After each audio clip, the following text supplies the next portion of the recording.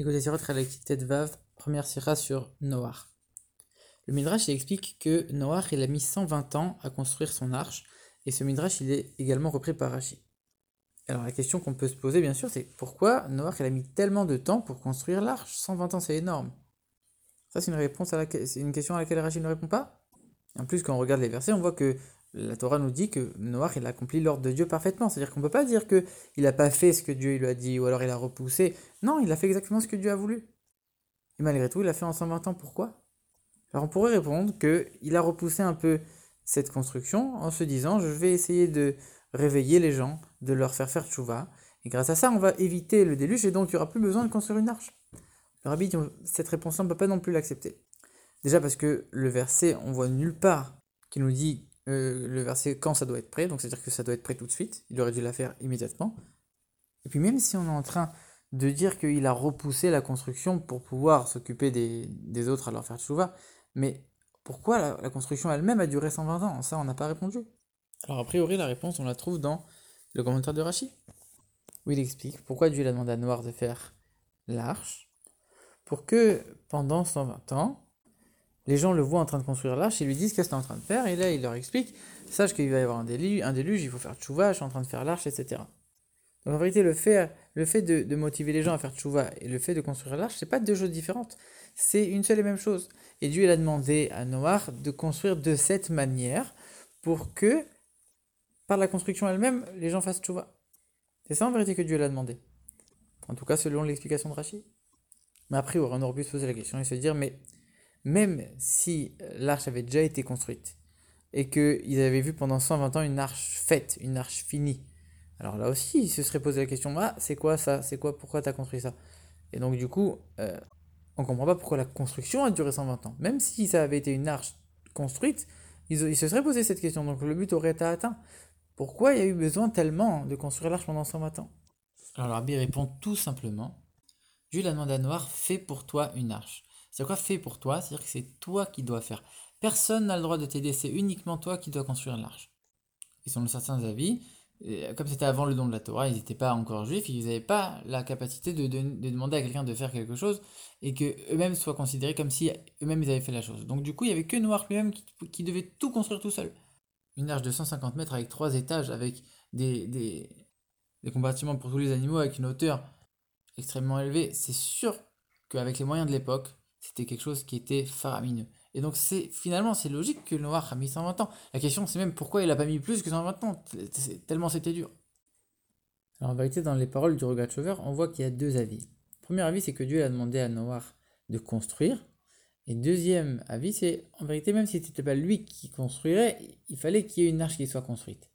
Et ça en vérité ça dépend de quel était le but. Si le but c'est uniquement de sauver Noach et sa famille, alors pas besoin que ce soit lui forcément qui la fasse. Il faut juste qu'il y ait une arche qui soit faite. Mais si le but c'est, comme on l'a dit, que les gens le voient en train de construire et qu'il se pose la question, alors à ce moment-là, c'est lui-même qui doit la construire. Donc Rashi opte plus pour cet avis-là. Et c'est étonnant qu'on voit que Rashi, qui lui explique normalement le sens simple des versets, il est en train d'opter pour cet avis-là qui dit que les gens devaient voir Noach en train de construire, mais a priori, selon le sens simple des choses, c'est très bizarre de dire qu'une seule personne a construit une arche aussi grande. Et si on dit c'est parce que c'est écrit à Selecha, fait pour toi, alors il y a plein d'explications. Il faut que tout ce qui est utilisé pour la construction, c'est toi qui payes, on peut dire ça. Alors fait pour toi, c'est-à-dire pour toi, ça veut dire c'est toi qui vas l'utiliser, c'est pas forcément toi qui vas la construire. On peut tout trouver plein de réponses, mais en vérité, quand on regarde l'ordre des versets, Dieu il dit la terre a été corrompue, etc. En vérité, le but c'est de faire tchouva aux gens, et donc forcément, ça devait passer par cette construction. C'est pour ça que Rashi explique de cette manière. C'est la suite logique de l'ordre des versets. Et ce qui est intéressant de remarquer, c'est que dans le commentaire de la Gemara, Rashi ne dit pas la même chose. Et ça, on le voit souvent. Dans le commentaire de la Torah et le commentaire de la Gemara, Rashi ne dit pas tout le temps la même chose. C'est en vérité deux manières d'étudier complètement différentes. Dans la Torah, il étudie selon le sens simple des versets.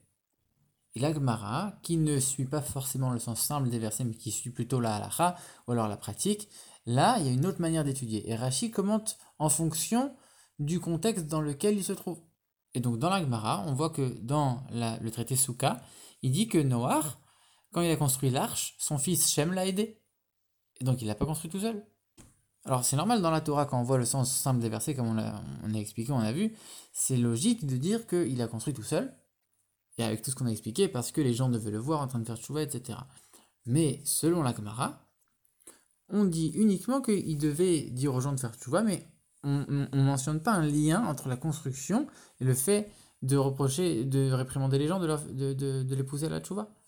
C'est deux choses différentes. Et on trouve même que quand la Gemara cite ce que les gens disaient à Noach, il lui disait, toi, le vieux, c'est quoi cette arche-là que tu nous as fait là? Sous-entendu, elle était déjà construite. Donc ça suivrait plutôt le deuxième avis qui dit que l'arche était déjà faite. Il y avait juste un besoin de faire l'arche. Pas forcément que ce soit lui qui la fasse. Et donc comme il y avait uniquement besoin qu'il y ait une arche qui soit construite, alors il n'y avait pas forcément besoin que ce soit que Noir qui la fasse, il pouvait avoir l'aide d'autres personnes. En vérité, ici Rashi, même dans la Gemara, il pense que la mitzvah c'était de construire. C'était pas uniquement qu'il y ait une arche, c'était de construire vraiment. Seulement, Rashi il est d'avis que, comme on l'avait dit au début, il y a certains avis qui disent que avant le don de la Torah, on ne pouvait pas demander à quelqu'un de faire quelque chose à notre place, ça marchait pas. Mais Rachid est d'avis que non. Finalement, on peut demander à quelqu'un d'être notre envoyé et de faire quelque chose, et on est considéré comme si on avait fait nous-mêmes la chose. Ça marchait même avant le don de la Torah, selon Rachid. Donc lui, il pense que c'était la mitzvah de construire, et même si Shem l'a aidé, c'est lui qui est considéré comme si il avait construit tout seul. Mais le commentaire de Rachid est quand même différent de la Torah, parce que selon le sens simple des versets, quand Dieu te demande à toi de faire, c'est toi qui fais. Mais selon la Gemara, comme on l'a vu, c'est un peu différent. Donc comme on l'a dit tout à l'heure, il y a aussi un autre sens quand on dit assez lecha fait pour toi, on peut dire aussi Michelra. Il faut que l'arche que tu vas construire, elle vienne de tes biens, de ton argent. Et en vérité, quand on regarde bien, on voit que dans la construction de l'arche, on a beaucoup de similitudes avec la construction de la souka. Et en vérité, c'est vrai que dans l'arche, comme dans la souka, il y avait la paix qui régnait. Il y avait une atmosphère de paix, une atmosphère de monde futur. Comme on voit que dans l'arche, il y avait énormément d'animaux et qu'il n'y en a pas un qui a mangé l'autre et que tout était dans une harmonie parfaite, comme à l'époque de Mashiach. Extraordinaire. Et pareil dans la souka, on dit que la souka, ça représente l'unité de tous les juifs, qu'on est tous ensemble sous la même souka. Et ça représente encore l'époque de Mashiach, quand on sera tous sous la même souka et qu'on mangera le léviathan, etc. Donc déjà on voit que les deux sujets sont liés. Mais même dans les lois, on a une première loi qui nous dit que le fait même de construire la souka, c'est une mitzvah.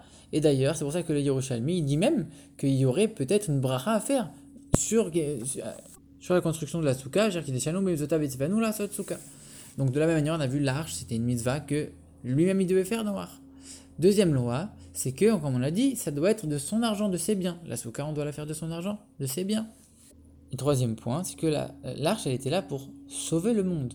Elle était là pour protéger.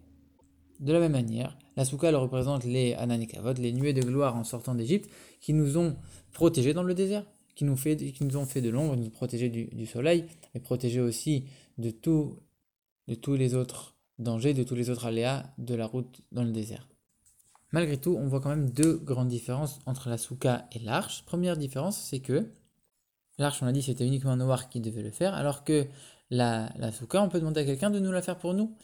Deuxième chose, la souka, ça devait être uniquement provenir, comme on a dit, de l'argent de Noir, alors que quand nous on va chez quelqu'un et qu'on mange sous sa souka, alors on est considéré comme si c'était notre souka. Il y a pas, même si nous on n'a pas à payer pour cette souka-là, ça vient pas de notre argent, mais on est quand même quitte de la mitzvah de la souka.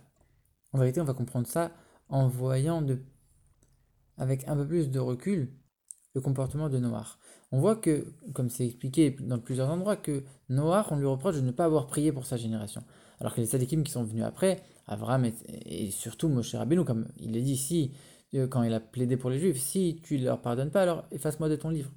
Alors que Noach, on dit qu'il n'a pas prié pour sa génération. Mais si on voit ici qu'il a fait tellement d'efforts pour pousser les gens à la tchouva, comment on peut dire qu'il n'a pas prié pour sa génération? Alors en vérité, on peut répondre de manière simple, c'est que si Noach a tout fait pour les pousser à la tchouva, c'est parce que Dieu lui avait demandé, c'était une partie de l'ordre de Dieu, comme on l'a dit dans la construction de l'arche. Mais en vérité, il n'en avait rien à faire des autres. Il n'allait pas se donner complètement pour les autres. Lui, Dieu lui a demandé de faire ça. Alors il fait ce que Dieu lui a demandé. Il m'a demandé de leur faire tchouva. Alors je vais les voir, je leur demande de faire tchouva. Mais je ne vais pas, moi, de moi-même, prier pour eux et me donner à 100% pour essayer de les sauver. Ce que Dieu me demande, je fais, mais plus, pas forcément. C'est pour ça qu'on dit qu'il n'a pas prié. Alors que Moshe Rabbeinu, ça n'a rien à voir, il se donnait à 100%. Chaque détail de chaque juif, il le prenait à cœur, c'était quelque chose qui était fondamental pour lui. Donc il s'est donné complètement pour chaque juif. Il était prêt à se sacrifier lui-même pour le peuple juif. Et c'est là qu'on va comprendre la différence entre l'arche, les deux différences qu'on a vues entre l'arche et la souka. Noach, il était avant le don de la Torah. Et donc quand il a construit l'arche, c'était que pour lui. Lui, il était quelqu'un de seul. Après le don de la Torah, le peuple juif c'est devenu une seule et même entité. Chacun est garant de l'autre, chacun est frère avec l'autre. On n'a pas de différence entre un juif et un autre. Et du fait de cette unité tellement forte, alors oui, on peut aller manger dans la souka de quelqu'un et c'est considéré comme notre propre souka. De la même manière, quelqu'un il peut venir, il peut aider à la construction de la souka, il peut même nous faire la souka pour nous. C'est exactement la même chose. Comme si nous-mêmes on l'avait fait. Et donc ça, c'est la différence entre avant le don de la Torah et après le don de la Torah. On était complètement unis. Et c'est pour ça qu'on voit ces différences entre la souka, entre l'arche, avec la construction de Noach.